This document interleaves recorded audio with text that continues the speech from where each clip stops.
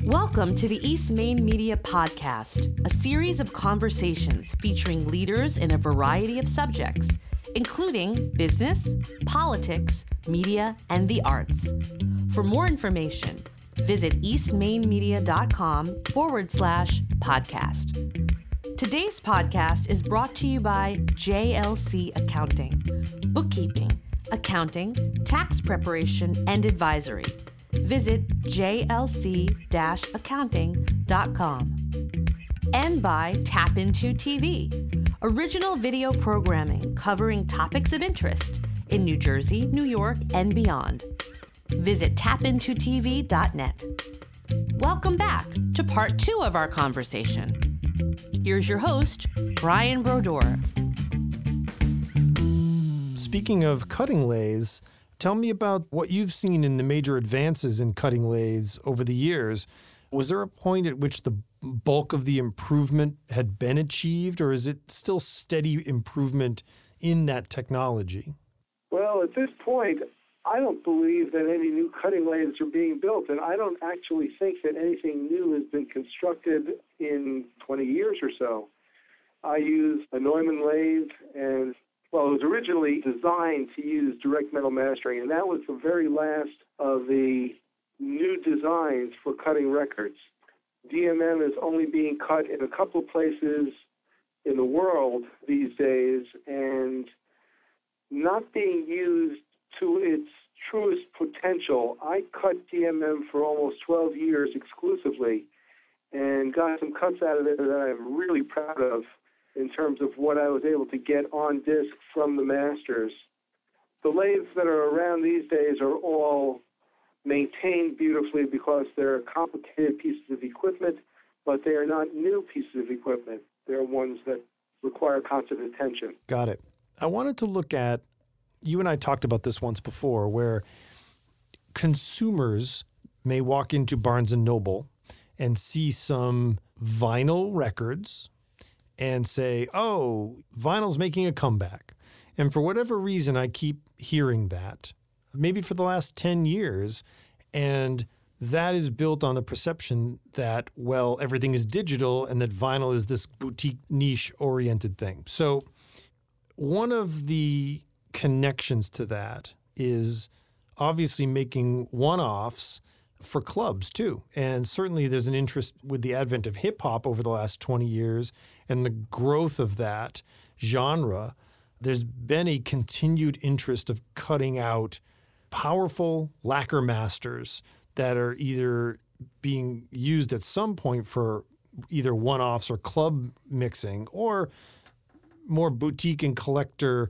I think we see the language of, 180 gram, where it's, quote, high quality releases. Can you give me your perspective on what we may see marketed to us or the word on the street about the new life of vinyl and the new life of cutting? Well, yeah, the current emphasis in weight of the record, and when you say you see advertisements for 180 gram vinyl, that's the actual weight of the record. Records are made in a manner that allows a variance or a variety of different thicknesses. Because a record is thicker, it really doesn't have any intrinsic improvement. You're limited by the cut on the lacquer before you even get to the pressing stage. Let's go back a half a step. If you were to cut a 15-minute side of music and you got a pretty good level on it and it might be very competitive and it sounds lovely, what has to happen is after you cut the lacquer in the mastering studio, you send that lacquer off to get plated. The plating is done in an outside facility, and it's a nickel plating that's applied over the original lacquer, making the original lacquer at that point useless. But what you're doing when you plate it is you get a father, which has ridges rather than grooves. From the father, you would make a mother, which has grooves instead of ridges. From the mother, you make a stamper, and the stamper actually is the piece that goes into the record press. Now, when you're talking about 180 gram pressings, that means that there is a wide space between the two stampers, one for the A side, one for the B side, and there's a lot of plastic material that's allowed to be between the two stampers, making for a heavy, high-quality disc. But the sound itself is fixed when the lacquer is cut. So you can make a record that has 180-gram pressing, and it'll feel hefty, and it won't wiggle around in your hands. Or you can make a 125-gram record, both using exactly the same lacquer master, and they should both sound essentially the same. So what I'm trying to say is the 180-gram pressings, I believe, are somewhat of a marketing tool and not necessarily such that they can improve the sound intrinsically. The sound is fixed when the lacquer is cut. Yeah, that's great. I get it.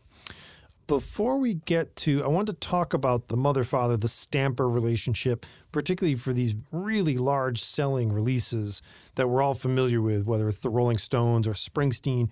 Think of Michael Jackson, Thriller. I mean, the primary release format for that album was vinyl, and that was millions and millions of copies sold. Before we get there, I did want to address a consumer question.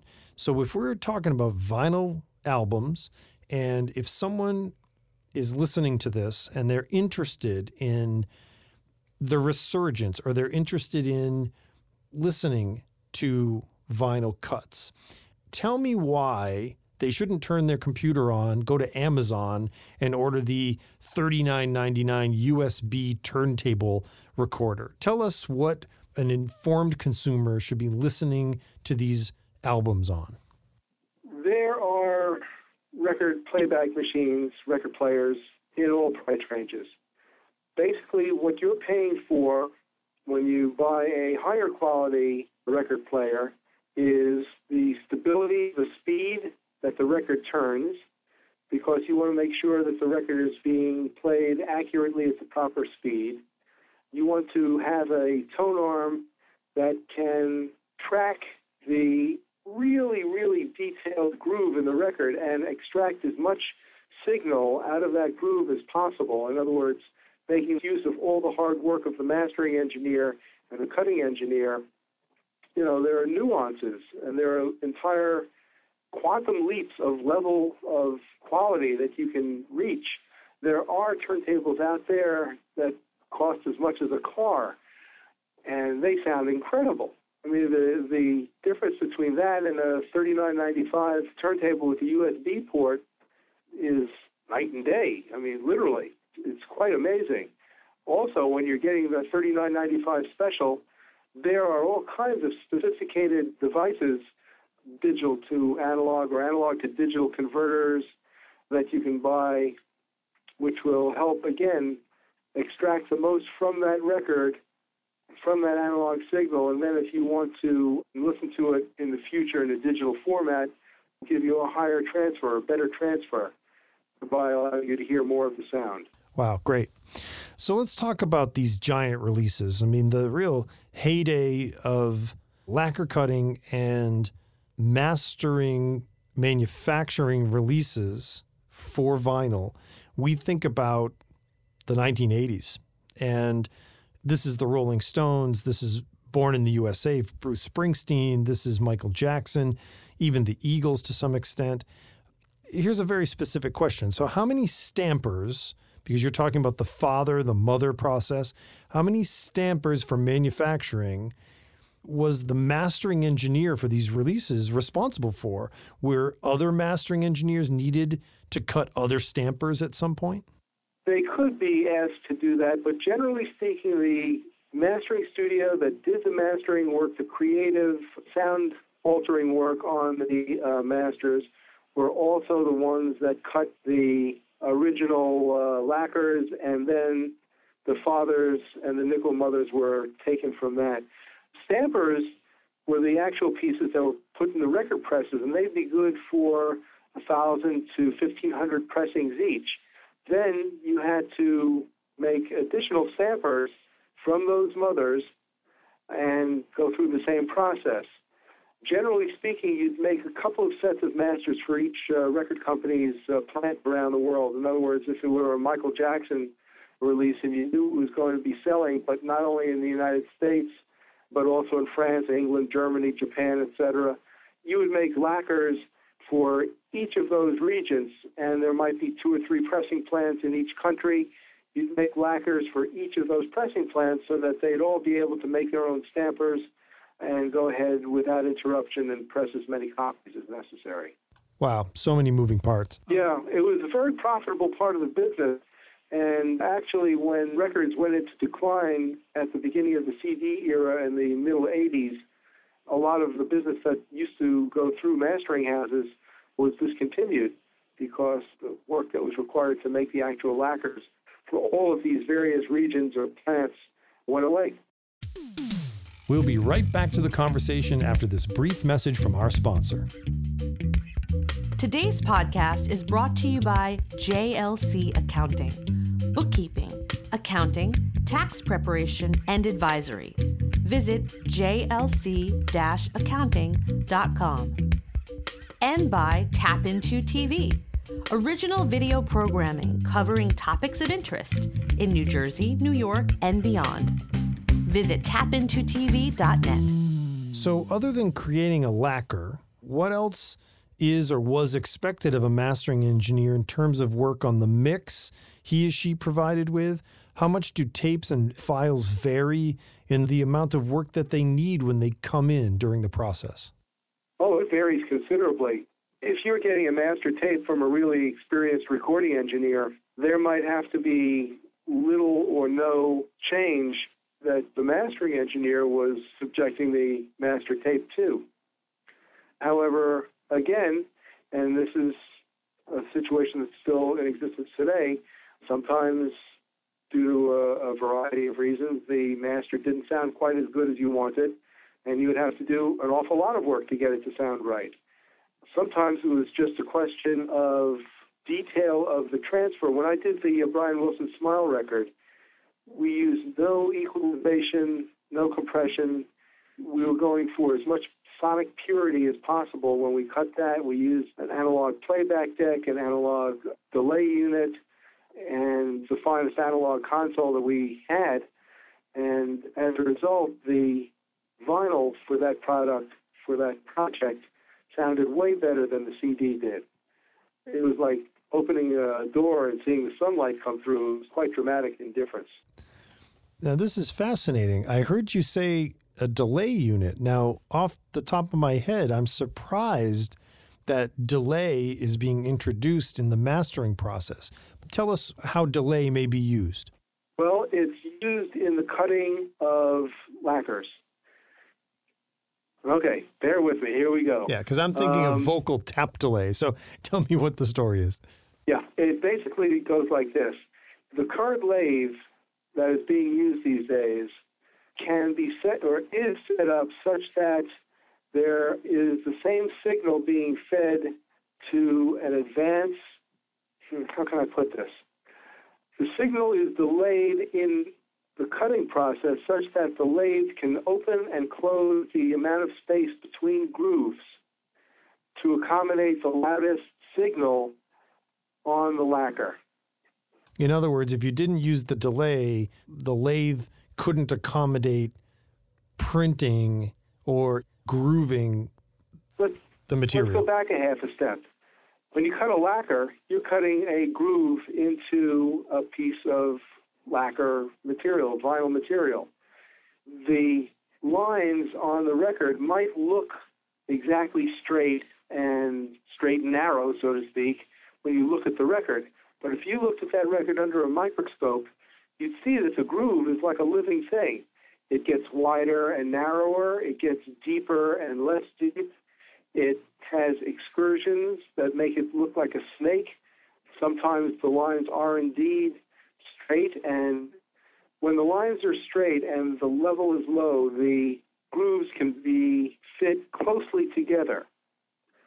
As the volume of the music increases, the spacing of the grooves has to get bigger and wider so that you can accommodate the movement of the actual signal on the vinyl record.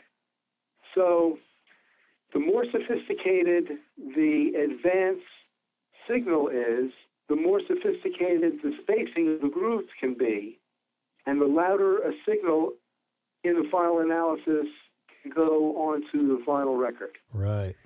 And the way it works is you first feed the signal into a delay unit, and it comes out of the delay unit and then goes to the program unit, which is actually the cutter head, and that is what cuts into the lacquer. But what sets up the cutter head is this delay, and it tells the cutter head how much space it's going to need in order to accommodate the loudness of the music that's coming up. Wow, pretty cool. I'd love to elicit a comment from you about, could you give us a story of a master that came in to you? So this is out of the mix room, a mixed 2-track where you put it up, and it sounds like maybe Brian Wilson obviously is a case of this, but you put it up and like, wow, it just knocked your socks off. And maybe you did some stuff to it, maybe not, you didn't do too much, but I just want that. Could you relay that experience of like, holy cow, just, really something that knocked your socks off, and then maybe follow that up with, and of course not naming names, follow that up with something that did the opposite, or something came in and it was really bad and you had to do a lot to it? Well, actually, the level of artists that I was working with could pretty much consistently be counted upon to give me good-sounding masters. I remember cutting Tears for Fears, Sowing the Seeds of Love, which knocked me out. That was great. There were albums for REM, which sounded really good. The Brian Wilson project that we were discussing, I also cut vinyl for 10 albums by the Rolling Stones when the reissue project went through, and someone decided very wisely to go back to the very, very original master tapes from the very early 1960s and master those, which ended up with a sonic fidelity which was completely unheard of in those releases. I mean, everybody knows what Satisfaction is supposed to sound like, but because they went back to the original masters and took extreme care in the transfer and very judicious use of EQ and compression and all the mastering tools that you might ordinarily use, the clarity and the impact and the definition was a whole quantum leap better than the Satisfaction that everybody was used to. I have to jump in here. I can't imagine that the original 2-track mix master of, Jumpin' Jack Flash comes walking in on a FedEx truck. What is the process of getting those master mixes in your hands as the engineer? Can you give us a glimpse of what that process is like? I think they came in through the FedEx truck. Honestly, I think they got sent overnight from England, and they went to a mastering studio that did the creative work, and then from there, I got the product that Bob Ludwig, in this particular case, turned out, and I was the one who had to then transfer absolutely as much of that sound quality from the high-resolution files that he gave me to the vinyl records. Wow, fascinating. I get a kick out of the idea of the FedEx truck coming down off 11th Avenue in Manhattan. Could you sign for this? It's Jumpin' Jack something or other. I don't know. Exactly. Well, believe it or not, I think that was the procedure. I don't think they sent somebody over on the Queen Mary doing those land crossings, holding the masters dear close to their heart all the way across the Atlantic. There were records that came in that were not well recorded. There were some, I don't know how to do this without actually naming names. And be careful. There are songs that have entered current civilization that you might hear being played, for example, as part of movie soundtracks, catchy little tunes associated with them that I had been given to master originally as 12-inch vinyl dance records. And they were later bought out by movie companies to be featured in a series of movies that sounded pretty horrible when they came to me to begin with. And is that because of the mix process, or did someone already have their mastering paws on them? No, it was the mix process. They gave me something that they thought was finished, and by God, it was just in need of surgery, Well, give me an example. Like, what would you need to do with it? Was it heavy EQ? Was it too dynamic? Yeah, it required heavy EQ. It required just about every piece of gear that I had in the studio at the time. You know, for example, the bass was not right and the thing sounded very harsh. There were a multiplicity of problems. But it's a crazy world. I did what I did, and I did a good job, and it was a big #1 worldwide hit, and the artist ended up buying a mansion with the profits from that record. Well, that's a perfect place to leave the conversation for the day. Yeah. I don't know, you get what you get, and then you just have to listen to it and say, how the heck can I bring this from level A of quality to level A triple plus, you know? Yeah, no doubt. Awesome. Thanks so much, Don. Okay, speak to you soon. Okay, bye-bye. Take care. Thanks for listening. This has been a production of East Main Media, hosted by Brian Brodeur. Special thanks to audio engineer J.P. Conk and senior producer Kayla Galka. If you enjoyed this podcast, please subscribe and leave us a good rating. For more information, visit eastmainmedia.com, and thanks for listening.